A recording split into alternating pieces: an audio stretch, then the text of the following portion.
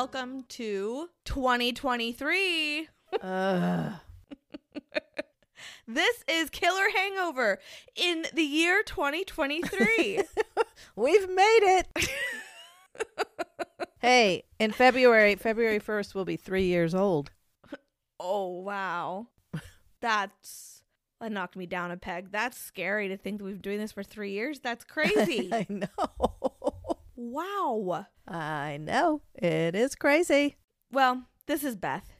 And this is Bettina. And this is episode 128 of Killer Hangover. And this week, we are covering the state of Alaska. I have the true crime this week. And I have the paranormal and the drink. Okay. So what are you drinking? What are you drinking for me? I found so many cool recipes for a white Christmas margarita with coconut. It's not Christmas, It's though. not Christmas, but it looks wintry because it's white. And then you sprinkle some cranberries and put a sprig of rosemary in it. And it looks so pretty. So pretty.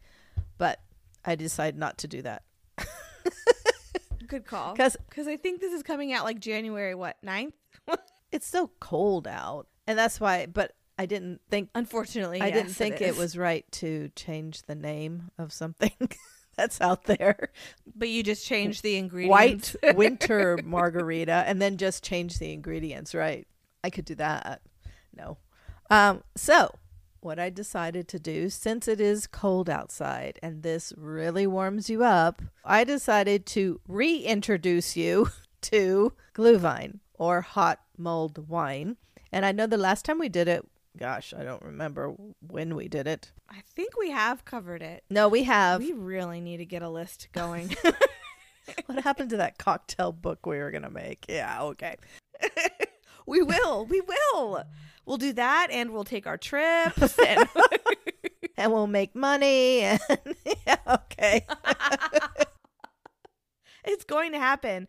This year is the year. It is. It is? I know it. I'm putting it out there. I'm manifesting. Okay. There we go. Anyways, I'll put it back. I'll put it back out to there Glühwein. too. Yeah, I think the last time we covered it, in fact, I know the last time we covered it, we shared the bottle of Glühwein. Not the whole bottle. I'm pretty sure we didn't drink the whole bottle. No, that would be hard to drink because it's kind of sweet. That would hurt your tummy. Yeah. I'm just going to give you a recipe this time for Glühwein to be made at home. And of course, this isn't for 1 cup. This is for, you have guests coming over and you make it on the stove. Hey, you can make it in a crock pot or something like that too and keep it warm. Oh, yeah. Yeah. So 6.5 cups of red wine. Now, don't use the expensive red wine. You're going to mix stuff into here and cook it. So don't, in fact, you can get a lower end wine. Don't get the real sweet though, because you're going to add 1 cup of sugar. Oh, yikes. Yeah, don't get a sweet one. 4 cups of cranberry juice cocktail, 2 cups of apple juice. And none of this has any, sugar in it either. Exactly. So you know what? If I was making it, I'd put 1/4 cup. Yeah, I was just actually going to say, I don't even know if I'd put in a whole cup No, of sugar. I wouldn't. That's what the recipe calls for, but I wouldn't. It's way too much. 24 whole cloves, not 23, not 25, 24. 12 whole allspice, not 11, not 13, but 12. This is like exact. Literally like a Christmassy drink, though. You got 24 days till Christmas Eve, and then the 12 days of Christmas. It's January 9th. And we are pre-recording this in our defense. Like, this is like the week before Christmas as we're recording this. In our defense. And then you can't defense. forget the cinnamon. It's 6.5 sticks of cinnamon. I can't think about anything Christmassy with 6.5. That theme is done with that one. Sorry. I thought you were pretty clever with the other ones, though. But Thank it's you. a bookend because it's 6.5 cups of red wine, 6.5 sticks of cinnamon. Okay. Well, then that would be 13 together. So still can't think of anything. Okay. Heat the wine, sugar, and juices to boiling. Add the spices. Tied together in a cheesecloth bag. Simmer for 30 minutes and serve. What do you tie in a cheesecloth bag? The cinnamon, allspice, and cloves. Oh, and like you let that simmer. I Mhm. see. Kind of like a little tea bag. I was confused for a second. I was like, how do you keep the wine in a cheese bag? I don't understand. Moving on. This is what makes it so fun to do this with you. Okay. Now, this may be stored in glass or a plastic container in the refrigerator for about a week. Remove cloves before storing. Big exclamation mark. Why? What does it do if you store with the cloves? Maybe in it there? become too clovey. Oh, now I'm curious. Reheat in a pan or microwave by the cup. Or a crock pot. Or a crock pot. But if you're keeping it in the fridge and you just happen to want a cup of Glühwein in the afternoon or the morning, you just pour yourself a cup and say, Like mom is enjoying right this now. is tea. This isn't anything.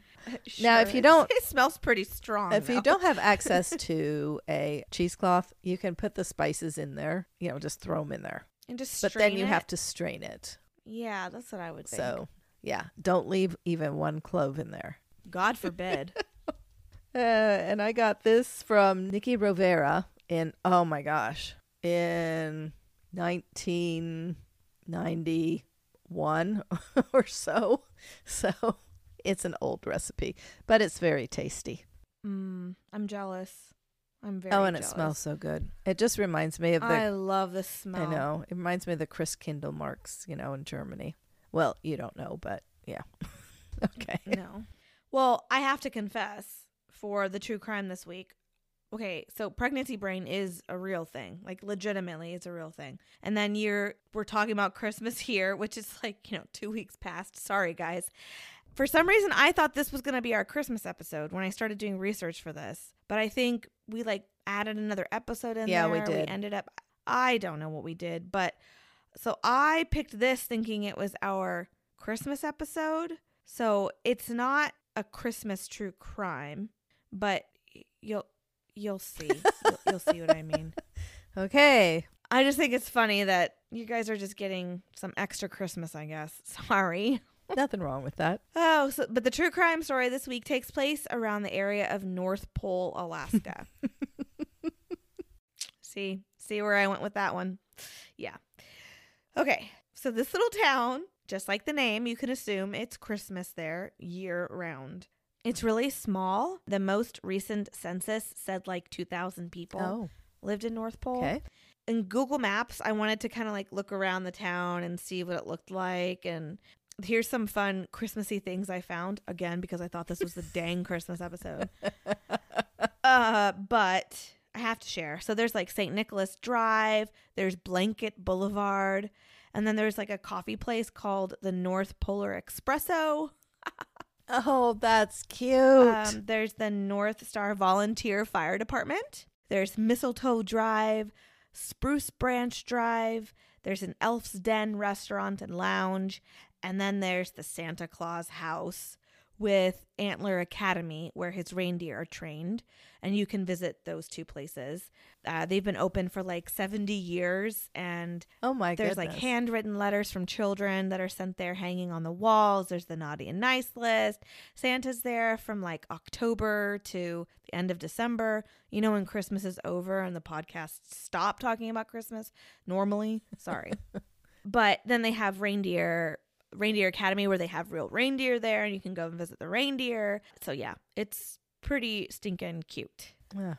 Okay, so back to true crime. And that's all for the Christmas. So we are moving on to January. Here we go.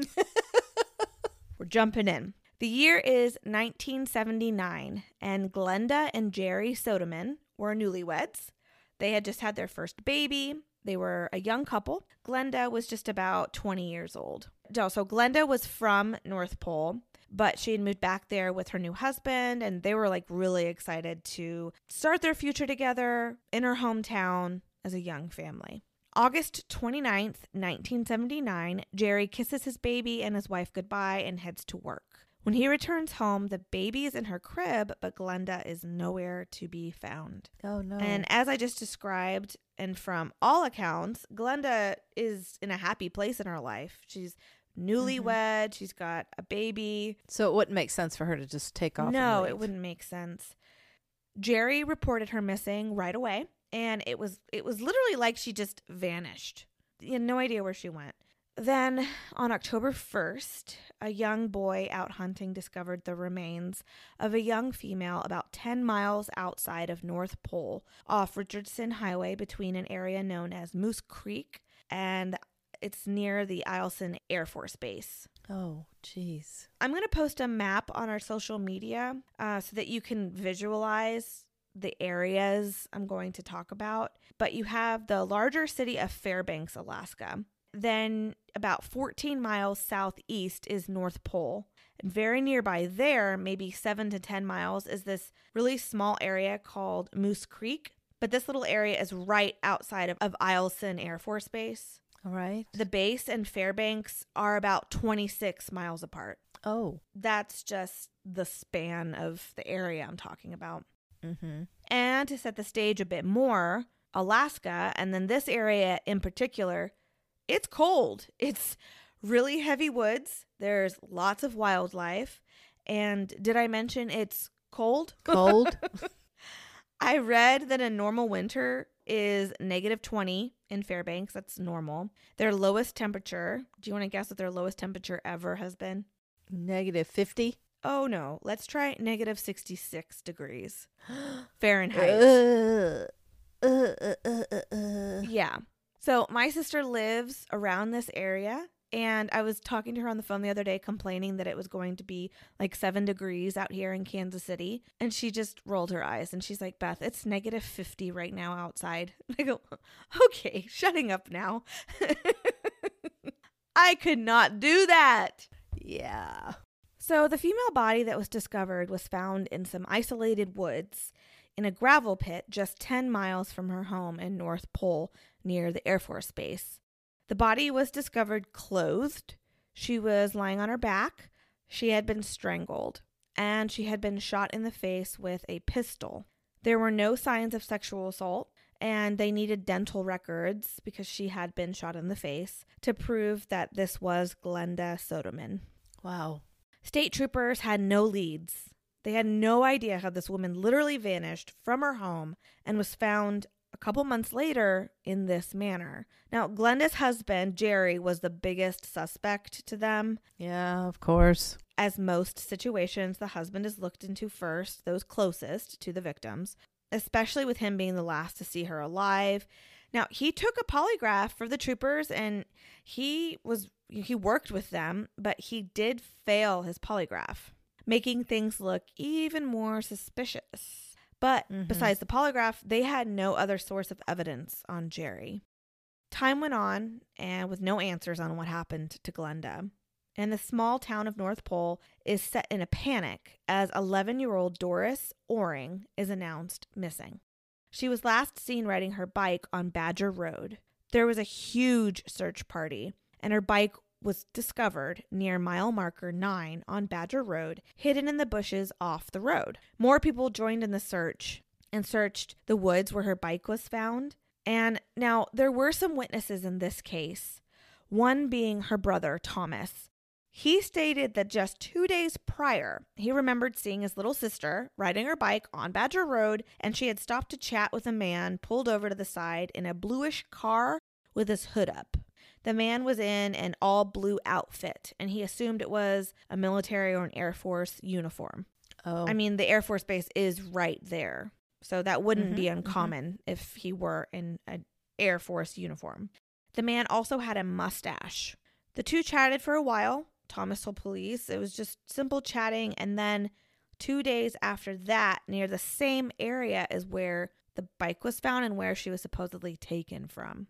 There were other witnesses, 2 others, I believe, who saw a vehicle near where the bike had been found before it had been found. They saw the man speed away from the area, and it seemed to them that he was struggling with something in the back seat. Neither witness could give a description, so voluntarily they went under hypnosis. Okay. Did that divulge anything? Under hypnosis, they said that it was a late model vehicle in a blue shade. So just like Thomas had said. Right. It was a white male with combed back light brown hair. He either had sunglasses or eyeglasses on. And I mean, from all of that, it really did seem to match the description that the brother had given. So because these descriptions were so similar, they made a sketch. A thin man who was wearing aviator sunglasses, had a mustache, military style cut haircut. But I mean, come on, a military haircut and some thin white dude in a military uniform near an Air Force base. Okay. Good luck with that. Sorry, but at least they put out word that this little 11-year-old is missing and a man has her. Now, police weren't connecting Glenda and Doris's case. Okay. I'm sorry. I know you said the date, but my mind wasn't working. How far apart were these? These were a few months apart. Oh, just a few months. Okay. The main thought in Doris's case was that they did really believe that whoever had taken Doris was a military man. So they went to the base and they asked the security for a list of cars that were registered on the base. They got a list of 550 names and licenses. And from there, they started digging. Wow. But, I mean, what are you even really looking for? That's just, it's hard. I guess looking at the cars to see who had a blue car. A blue car. Yeah. 7 months later, so January 31st, 1981, another young woman, 20-year-old Marlene Peters, an indigenous woman from Tanana, I'm so sorry, Tanana, T-A-N-A-N-A. So it's spelled like banana, but with a T. So I'm sorry. I don't know how to pronounce that. But she was last seen in Fairbanks trying to hitch a ride.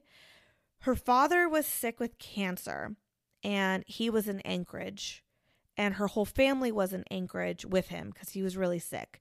So she was hitchhiking the long trip from the city I can't pronounce, Tanana, to Anchorage. So she had made it to Fairbanks, and from Fairbanks to Anchorage is like 6 more hours. Yeah. So she was last seen in Fairbanks hitching a ride. And when she didn't show up in Anchorage with her family like she was supposed to, when she was supposed to, and they didn't hear from her, they became very worried. They reported her missing, and police were starting to become a little suspicious, but that the 3 cases had something to do with one another, but not. Like one woman was taken from her home and her body was found, and then one was a little girl, and then one was taken while hitchhiking. Right. There's nothing to tie them together. No. Then about 5 weeks later, in early March, 16-year-old Wendy Wilson was walking in Moose Creek. And remember, that's that small little area outside the Air Force Base. I believe, and I could be wrong, I'm sorry if I'm wrong, but from what I understand, Moose Creek it's off the base, but a lot of airmen and military men that worked on the base lived in Moose Creek. Okay. So Wendy Wilson was walking with one of her friends, and they were walking to Wendy's boyfriend's house. It was getting really cold and yucky out, so Wendy's friend turned to head back home. She looked back to see Wendy chatting with someone who had pulled over to the side of the road in either a light blue or a white truck. Oh, no. Okay. They chatted for a while before Wendy got into the truck. Once Wendy was reported missing, police were about 100% certain all the cases were by the same perpetrator. But Doris, the little girl, was seen getting into a blue car. Right. And now Wendy is seen getting into either a light blue or a white truck.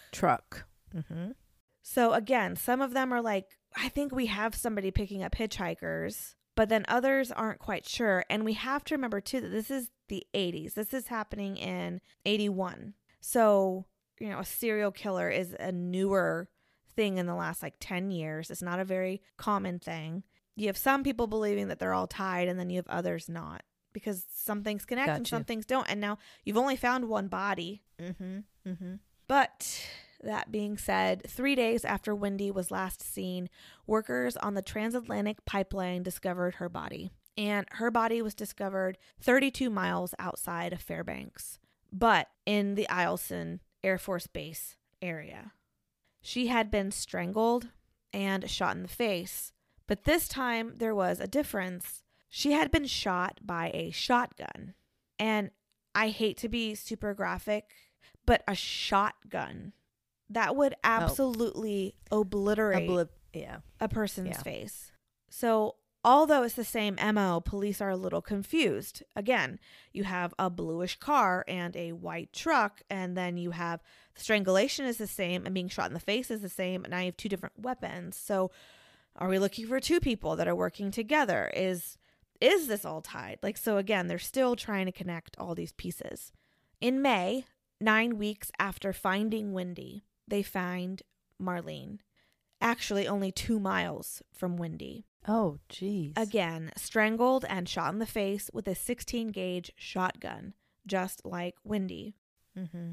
Just to kind of sum it up, Glenda, Wendy, and Marlene, their bodies have been found in around the same area, killed the same ways. And little Doris is still missing. That same month that they found Marlene, so May of 1981, another young woman goes missing. Jeez. 18-year-old Lori King. She was also hitchhiking in the Fairbanks area. Fairbanks had a serial killer on their hands. The area had a lot of volunteers set up to search the area where the bodies were found to see if they could find any clues. And a lot of the people, if they saw any hitchhiking, they would write down the vehicle type, the vehicle license plate, the description of the driver if they saw it, just so that if somebody else goes missing, they say, well, I saw a hitchhiker. Or they were really diligent and keeping track of hitchhiking now in the area. But that would be so hard to tie Glenda and Doris to these other ones because they weren't hitchhiking. No, Glenda wasn't hitchhiking, no, but she was killed. The MO was the exact same. She was killed the exact same way and found with a different weapon. But found in the same area. Right, but with a different weapon, which, okay, but the little girl wasn't hitchhiking either. No, but she was still on an abandoned road by herself and obviously very friendly to stop and talk to people. Yeah. Pretty easy. I mean, Ugh. that Okay. sounds terrible for me to say, but she obviously, if it's the same person that stopped 2 days prior, she obviously didn't have a problem stopping and saying hi and She's talking trusting. to strangers. Yeah. So all of these women and young girls, and they don't have a person of interest, though. They really have nowhere to go. They have no leads except for Glenda's husband, Jerry. Remember, he failed his polygraph. Mm-hmm. But now all of these other women, it just doesn't make sense. No.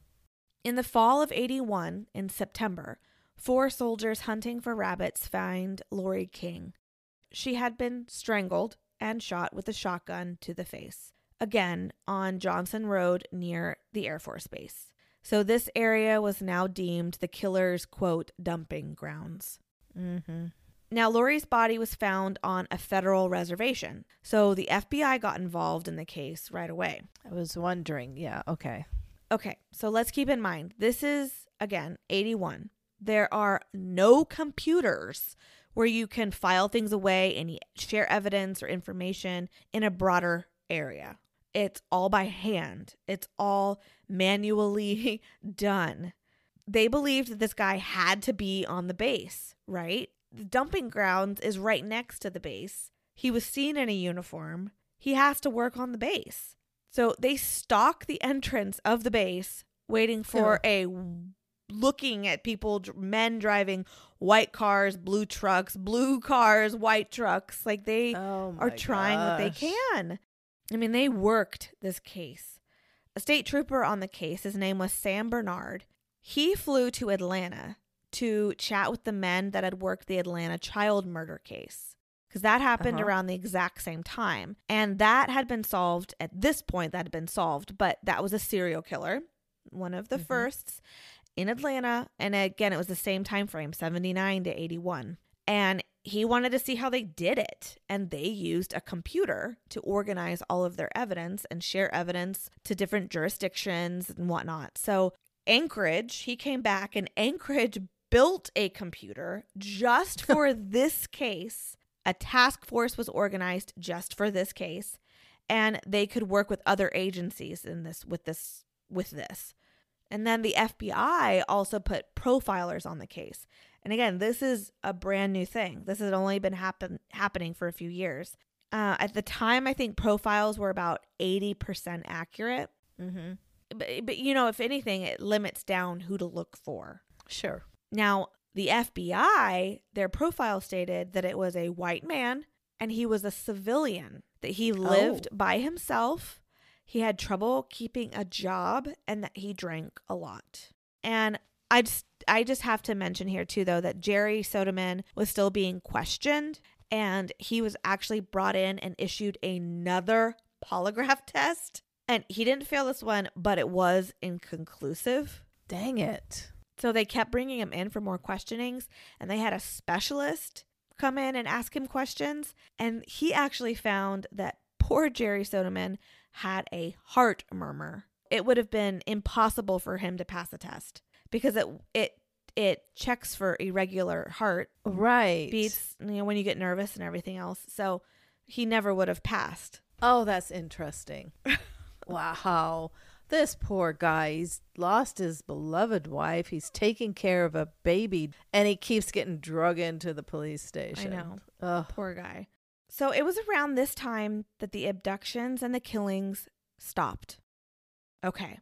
So either their guy died, was arrested, and is now in jail somewhere, or he was working on the Air Force Base and he's been transferred. Mm-hmm. So the last body, Lori King's, was found in September of 81.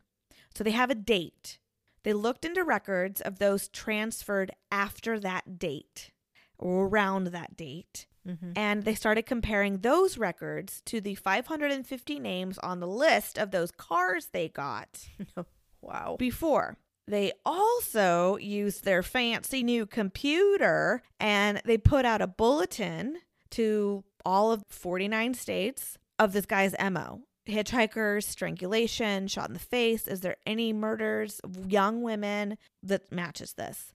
And in November of 81, there was a tip that came in from Harriet, Texas. A young woman was abducted and found murdered, strangled, and shot in the face. So that same trooper from before, Sam Bernard, he goes out to Texas to chat with them. And he wasn't greeted very nicely. The police out there were like, oh no, we know who did this. It's some guy who sells meth out here. But Sam Bernard isn't sold on that story. So he cross-references those that were transferred to Shepherd Air Force Base, which was near where this young woman was killed, from Eielson Air Force Base. Mm-hmm. And then he cross-references all of those that transferred and those 550 people who had the vehicles that were allowed to go on the Air Force Base. Okay, that list is mega important. Now it's dwindling down, though. They have one hit. They have one name. No. Thomas Richard Bunday. And yes, I know Bunday, that sounds not like Bundy. Bunday. Bunday. Okay. It's spelt like Sunday but with a B. And he goes by his middle name, Richard. That's how most people knew him. Not only had he been stationed at Eielson Air Force Base during the time of the murders out in Alaska, he was transferred to the area of this new kill in Texas. He also had a blue car and a white truck. Bingo. He also had a lot of write-ups on him. He had difficulties and issues with his female coworkers. So who is Thomas Richard Bunday? He was born September 28th, 1948 in Nashville, Tennessee, and he had a pretty tough upbringing. His father was a World War II vet who was very emotionally and physically abusive to Richard and his mother. His father had some undiagnosed mental disorders, from what I understand, probably from being in World War II. Sure. But it seemed like it was beyond that as well. Richard had an older brother. I think he was like 13 years older than Richard. And I didn't read a lot. I didn't see a lot about him. I don't know if he was abused by his dad or not, but I know Richard definitely was. He took on some hard abuse. He struggled with that at home, but also as a young kid. Richard was actually very obese as well. He was 300 pounds as a young kid. And obesity back then was very rare. And so I'm sure he took on a lot of bullying. 300 pounds. Holy guacamole. He did pretty well in school. He did pretty well in school. He had friends. When he was 14, 15 years old, his father died. And the day before his father's death, Richard had taken a really bad beating from his father. So on the day of his dad's funeral, Richard didn't even attend. He went to some band concert. Wow. Now, on research on him, it's hard because a lot of this, I always forget the word. What is it like? You know what happens, but you're looking back on a situation, like in hindsight. Yeah. So a lot of people came forward and were like, yeah, I was friends with him and he was really sadistic. Like he would pinch you and you'd bruise so hard. But then I read that he had friends. So if this kid's going around pinching people or hurting animals like I read, or why would he have so many friends? I don't know. It's just, are people looking into these little minor things that happened and making them bigger? You know what I mean? Which is what happens. So it's hard in my research to sit here and say he was such a bully and he was really mean, because I don't know. Because he did have friends and he passed his classes, but he was really bullied at home, I think, by his dad especially. He graduated from high school. He married his high school girlfriend, and very shortly after that, he joined the Air Force. When he was stationed in Southeast Asia at a time, his wife stayed back in the States and she had an affair. And then she actually got pregnant from that affair. Ugh. And when Richard came back, the two reconciled and he raised the little boy. Wow. A few years later, the two had a daughter together. And research did say, though, that he treated his daughter very kindly. He's a doting father with his daughter, but he wasn't that nice to his little boy. He didn't treat his wife all too well either. He was seen abusing his wife, beating her. A lot of stories I read said that they would go on camping trips with some friends, and she was always kind of made to carry all the heavy bags. And if she fell or tripped, he'd mock her and make fun of her. And some resources even said that he kicked her sometimes, like yelled at her, like, get up. Oh my gosh. And, he grew up in a very misogynistic household. His dad was very misogynistic and treated his mother really poorly. So unfortunately, we all hear the cycle continues. And he was pretty darn successful in his work, and he moved up the ranks fairly quickly. He was working in Alaska as a technical sergeant, and he was the instructor for the recruits. His female coworkers were not very fond of him. He was hostile, and they said he was inappropriate with sexual remarks to women. And we have to think, I'm not a therapist, but he watched his mother get beaten and belittled. And then he was beaten, and his mom never stepped up to protect him. And then after his father died, I guess his mom left him, and he was raised by some family friends. Oh. So I could understand him having bad feelings, negative feelings towards his mother. And I think that regenerated into women in general. In general, yeah. And he actually recognized this. Between the known first and second murder in Alaska, he sought help from a therapist. The counselor remembered discussing the issues of unresolved issues that Richard had with his father. That's what Richard really struggled with. It was almost like he wanted to prove to his dad that he wasn't this obese kid anymore, that he was becoming something in the Air Force. He had lost a lot of weight. He was very trim. He really wanted to prove that to his dad, but his dad wasn't around anymore, and he was frustrated with that, which is so sad because his dad was an abuser. He shouldn't care what his father thought, but unfortunately that's still what his father happens. Yes. Yep. He wanted his dad, though, to see also his successes in work and his authoritative relationship with his wife and his health, his weight. So that was really something that hurt him. And then he saw that he was struggling with women. He had resentment towards women, and he talked to this counselor about it. So this is really fascinating. But remember how his first victim, Glenda, was shot in the face with a pistol. But the rest of his victims were shot in the face with a shotgun. So months after his visits with his therapist, the therapist was arrested for shooting his own wife with a shotgun. And interestingly enough, that's around the same time that Richard switched to a shotgun. Oh my gosh. How bizarre is that? How coincidental is that? Well, it might that not was be. his therapist. Someone he looked up to, somebody he trusted. So, as you can actually see here from Bunday, the FBI profile was totally incorrect. They said again that the killer was a male, over 35, single or divorced, civilian, trouble holding on to a job, and a heavy drinker. Well, he was 34 and he was married. He had 2 children. He was in the military. He had a solid job and he never drank. Really? Never. Wow. Okay. Yeah. Wrong. So that good old trooper that went out to Texas, he goes back and he goes to visit the Bundy household. Richard was very kind. He declined a polygraph, declined a search of his home or vehicles. I mean, they didn't have a warrant. So the trooper's kind of stuck, but he knew in his gut this was the guy. Mm-hmm. So he got a picture of Richard and took it back with him to Alaska. And with a photo lineup, he showed it to the witnesses that went under that hypnosis, which still just blows my mind that that's actually like, you see that in movies and stuff, but it's so funny when that happens in real life. I'm sorry. I'm interested in that. I don't think they use it anymore. I don't think they do either, but the fact that they used to. They used to. I know that. Yep. It might be something I have to cover for Patreon because that's just crazy to me. How does that? Okay, anyway, totally sidetracking here. There's a photo lineup of Richard as well as pictures of his cars, his car and his truck. And he shows the witnesses and Thomas, the brother of the little girl that was taken. Mm-hmm. And they picked out the correct pictures every time. So now he really, really, really knows it's this guy.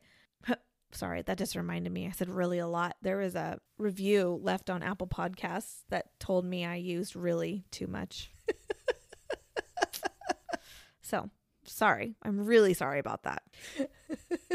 Great show, but Beth, if I can make one correction, you use really too much. They're right, though. They're right. They're absolutely correct.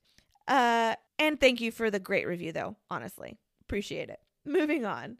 He knew that they had their guy, so they needed more, so that they needed more evidence so that they could bring him back to Alaska. Because now they need warrants for all of these, for a search, for an arrest, and they're in Alaska. He's in Texas. They're out of state, right? It's crazy. A group of troopers from Alaska go to Texas and they get a motel room. And they kind of stage it a bit to make it look like they had been there for a while. And then they call good old Thomas Richard Bundy up on the phone and they say, hey, let's chat. And he's like, okay. He came to the motel multiple times. He'd even come early for their appointments. And he would stay for hours chatting with them. They chatted about everything but the murders, of course. He was very collected. He's very chill. He was like buddying up to them. After a week of these meetings, Richard showed up at the motel, but he wouldn't speak or come inside. Instead, he gave them a piece of paper and he left. The note said that he had enjoyed their chats. He had really enjoyed getting to know them, but he had not done what they thought he had done. It was at this point investigators got a search warrant for his home and vehicles. They walked away from these searches with bags of items, but remember, the murders happened in Alaska. They're now in Texas, so it's not even the same house. Yeah. But, I mean, hopefully, maybe he kept something. So he stood by their side the entire search, which I guess is really uncommon and looks kind of suspicious. But he just, like, walked around with them the whole time as they're doing their search. And they found newspaper clippings of the murders in Alaska. Mm-hmm. And they asked him, like, so why do you have these? And he's like, oh, they're souvenirs. And they kind of looked at him and he's like, oh, not souvenirs like that. Souvenirs because I lived in Fairbanks at the time. Yeah, okay. Sicko. Yeah. And later on, his wife, she said that she had found, I think in this move, one of their moves, she had found pictures of women like bonded up, like tied behind their back and stuff on their mouths and stuff.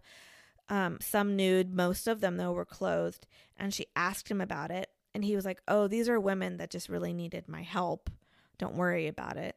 And she just threw him away. And women that needed his help? Yeah. But you have to remember though that because she just threw them away and didn't question him about it again, but she's being abused as well. So yeah. She's very scared of him. She's very compliant. Yeah. Mm-hmm. Okay. So back in Texas, they got their search done. Again, they are just praying they find something, but they're also in the process of issuing an arrest warrant. And this is coming from Alaska. It's going to take them some time to get, because he wasn't about to go back to Alaska by himself. Mm-mm. So they do their search, and a few hours after they leave the search, he calls one of the troopers and he says, "Hey guy, I think you took a set of my car keys while you were searching." And they actually had on accident. So they're like, "Oh shoot, like we'll bring them over tonight. Sorry about that." And he's like, "Oh no, it's okay. I'll come get them tomorrow morning, like around 9 a.m." And the trooper sensed that Richard like wanted to kind of talk. Like he could sense that he still wanted to have a conversation. So he was really forthcoming with him. And he's like, these crimes aren't going to go away. Like, this is happening. We're in the process of this. If you just talk to us, you're going to make things a lot easier. And he's just like, well, I'll see you tomorrow at 9 a.m.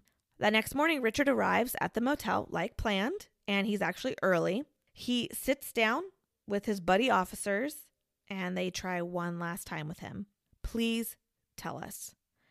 And it's finally when they say, "We really need to know where little Doris is. Her family really wants closure. Remember, hers is the only body they hadn't found, the little 11-year-old. Where is Doris?" And this is when Richard starts to cry and confesses everything. He said he killed over 5 women and girls, but he didn't know why. He shared all the details and explained the area of the Eielson Air Force Base where he had strangled and left little Doris. He agreed to go back to Alaska with the officers so that he could show them where the body was. Now, they couldn't arrest him because they're still waiting for the arrest warrant, and it's out of their jurisdiction. So he's agreeing, though, to go with them without being arrested. But there's no direct flight from Texas to Alaska. They're really worried that in one of their stops, he's going to change his mind. He's going to disappear. He's take off. Yeah. Right. But then the Alaskan governor gave troopers a private plane that would fly directly to Alaska. Whoa. And they scheduled it for March 18th, 1983. But Bunday didn't show up. The officers called the troopers that were placed on surveillance of Bunday, but somehow on his motorcycle, he had snuck away. He dropped off his taxes at an H&R Block. Good citizen that he is. And then made an escape.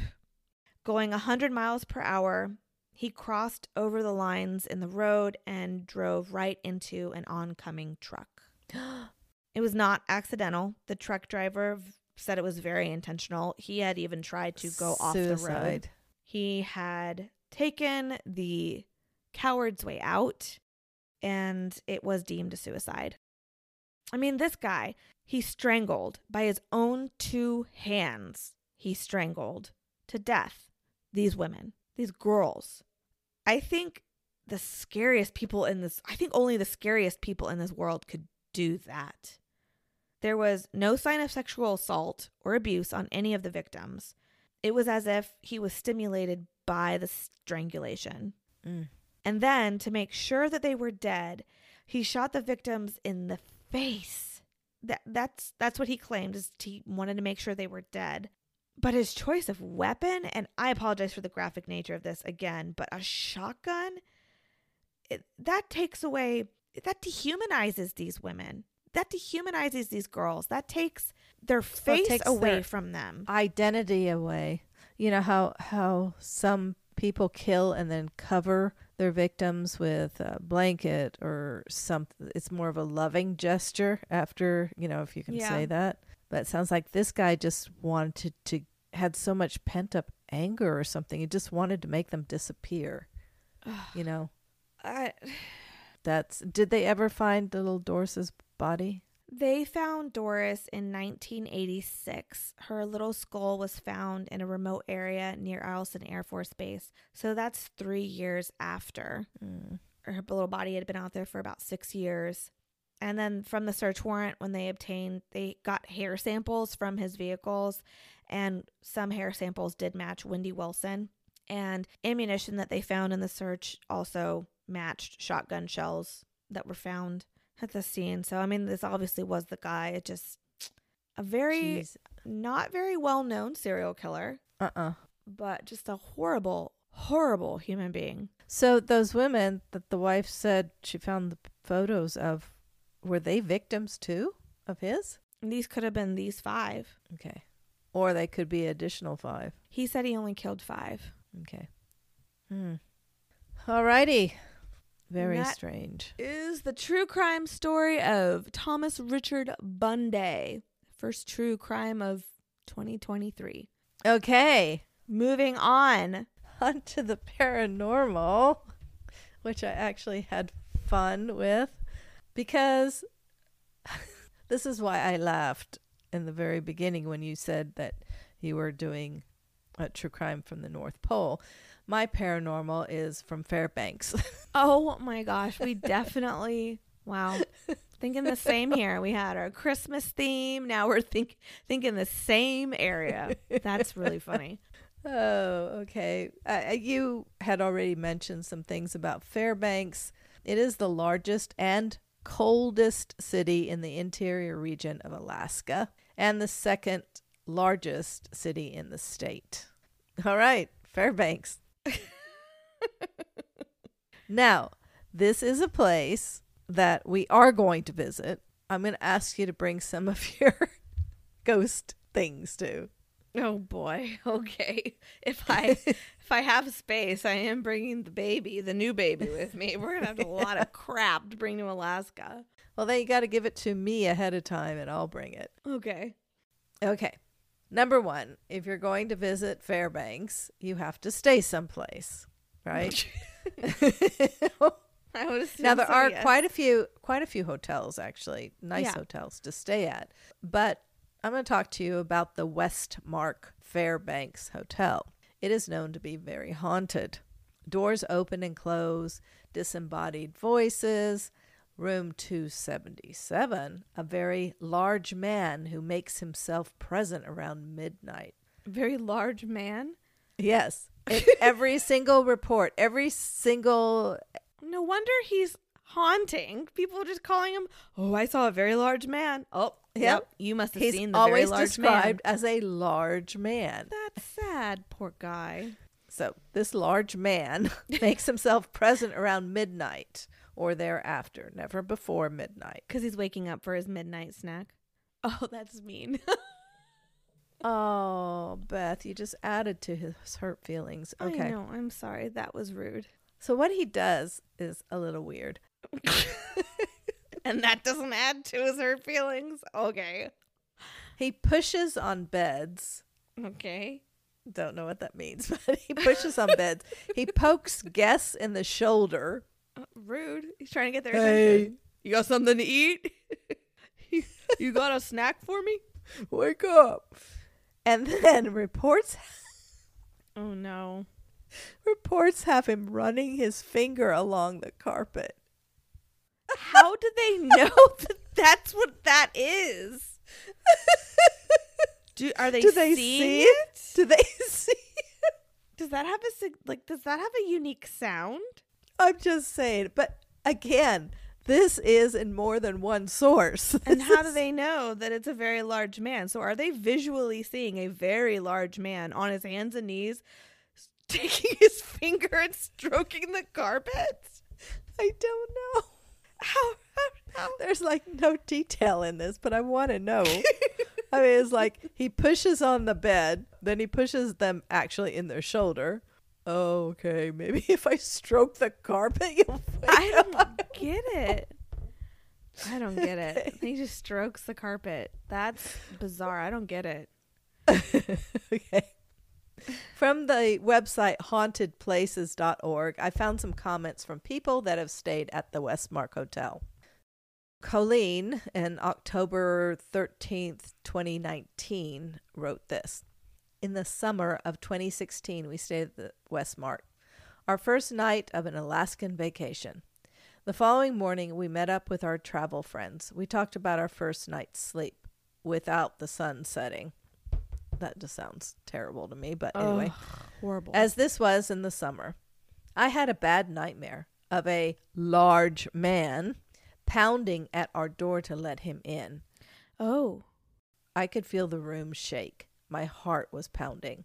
That was just My him friend shaking then- your bed, but anyway. That could be.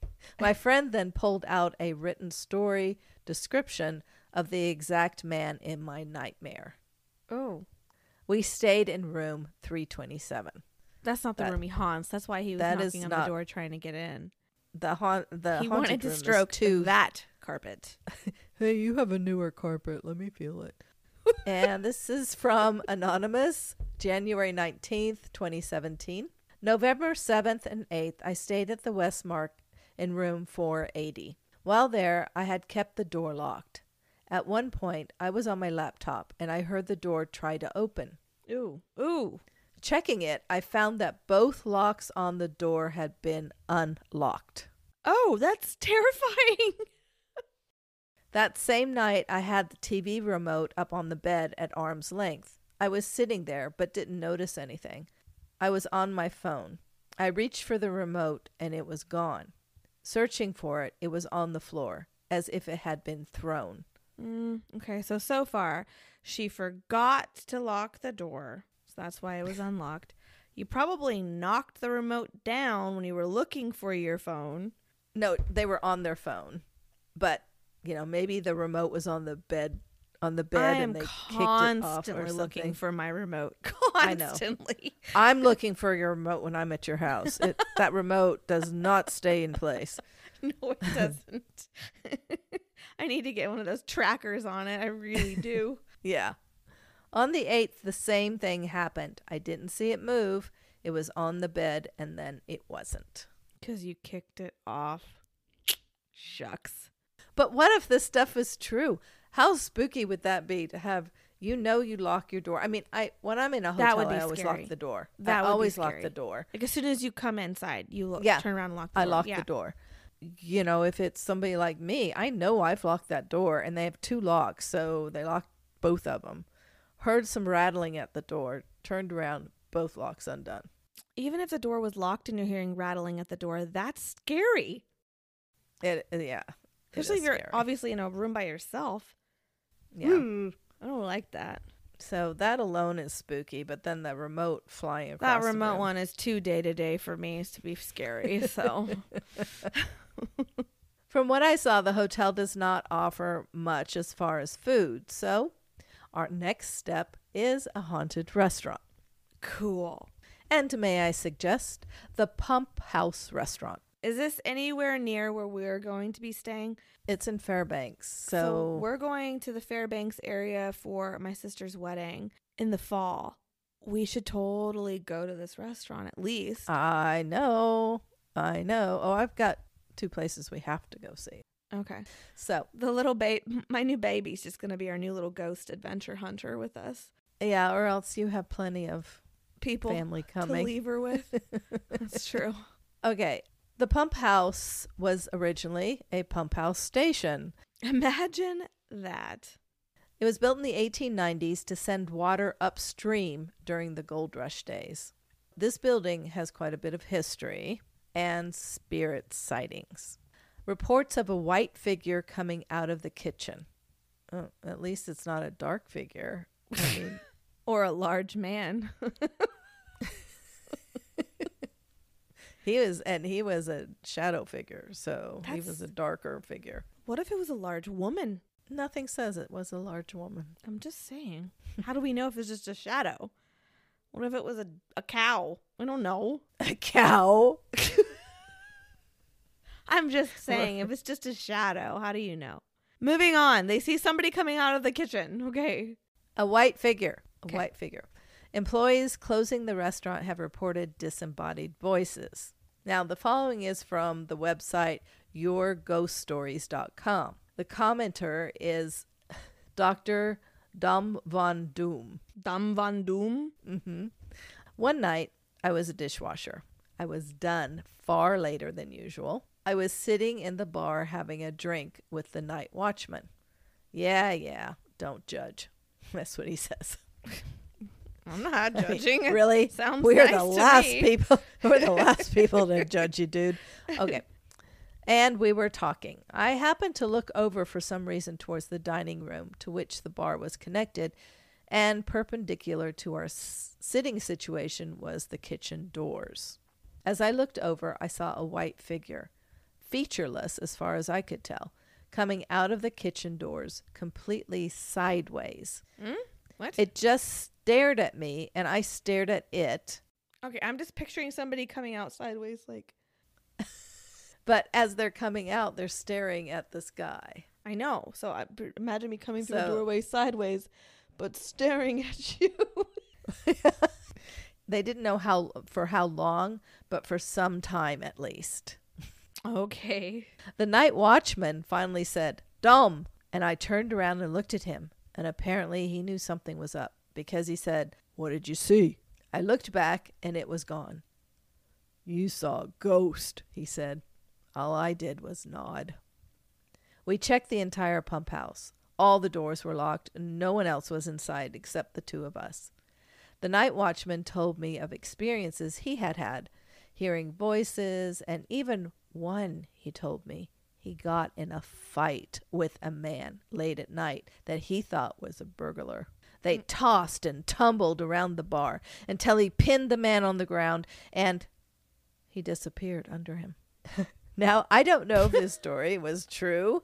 This guy continues. No. Now, I don't know if his story was true. He was known to tell many tall tales around the pump house. But the way I looked and what he knew, it seemed like he knew exactly what was going on. I never saw anything like that there again. But the place always gave that creepy feeling. And ever since I stopped working there, I never went back again. But we will. I'm going to look for a sidestepping ghost and a burglar. Well, I'm kind of guessing that the watchman's tale of the wrestling with a ghost is a little bit Well, fabricated. I just want to point out that he's the night watchman and he's having a cocktail while he's working.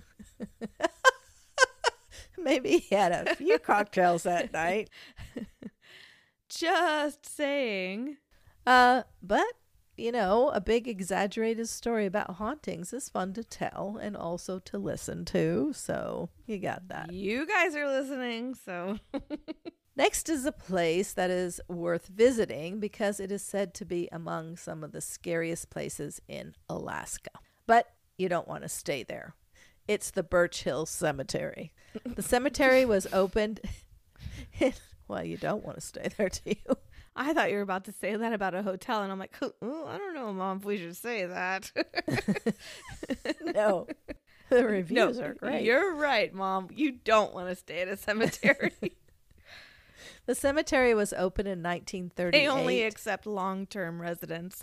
Yep. Oh, boy. It covers about 32 acres on the southwest side of Birch Hill. That's the name, Birch Hill Cemetery. Reports are of a little girl wearing a white dress from the 1900s, a little boy dressed in 1930s clothing, and from some sources, a black figure just standing in the distance and watching. To me, that's about the creepiest. That's really scary. From other sources, there's a white lady, Of course. imagine that, Imagine that. who flits around the gravestones. Just jumping from stone to stone. Jesse Desmond from the Lonely Hipcat blog posted an article. The article is The White Lady of Birch Hill Cemetery, Fairbanks. Jesse is a paranormal investigator who in 2001, while investigating in the cemetery, got an EVP of a female voice saying, "Hi," a simple Aw. 2-letter word, but picked up in a cemetery. Well, that's just a little frightening, I think. Jesse is a member of PEAK, the Paranormal Explorers of Alaska, who use the cemetery for training of its members. It is pretty That's kind of haunted, cool. I guess, if they use that for a training ground. Many orbs have been captured in photos taken by PEAK. Jesse states that sometimes they would hear movement from places in the cemetery where no one was present. In May 2012, she was joined by 2 members of another paranormal team. They walked through the cemetery asking about the White Lady. They picked up an EVP reading of a man saying, "Helen," which happened to be at the time that they unknowingly were close to the grave of Helen Findlay. It was as they neared the grave that Jesse got a really cool picture of an apparition. which she suspects to be the man whose voice was picked up. And if I can, I'll post that picture because it's super cool. I love those kind of pictures. Jesse did research on Helen, which is awesome because, I mean, I like when they take it a step further, not Sure. just, I was at the cemetery, I heard the name Helen, Yeah. but she, takes it and actually does research. Helen was not listed on any plot listing, so the only info Jesse had was on the gravestone. She finally found that Helen was 33 when she died at St. Joseph's Hospital on February 22nd, 1956. Helen had a few medical issues, but what ultimately caused her death was a subdural hematoma while she was in the hospital, and that's a brain bleed. Jesse surmised that Helen had a bad fall and hit her head while she was recovering at the hospital from a surgery. How horrible. And this leads into our last Fairbanks haunted place. A fall and hitting your head leads to the next place? Yes, Oh, the okay. Fairbanks Memorial Hospital. Oh. Okay, so I know somebody who works there, and this hospital turned up on every site where I searched for Alaska hauntings. Oh my I gosh. mean, not just Fairbanks hauntings, Alaska hauntings. This Oh, that's Memorial creepy. Hospital popped up every single time. Haunted hospitals. And it's you still have a to think- functioning hospital, so that's just... Aren't all hospitals haunted, though? I would You'd have to assume so. think. Yeah. The paranormal reports from this location are very interesting and very different. Well, it's not like you can go in with like paranormal equipment and start doing a paranormal, investigation. You want to bet? People do that? No. Oh, you were telling me I should do that? No. The hospital. That's weird. So it's pretty much just like people's different experiences. It's not so much like an investigation.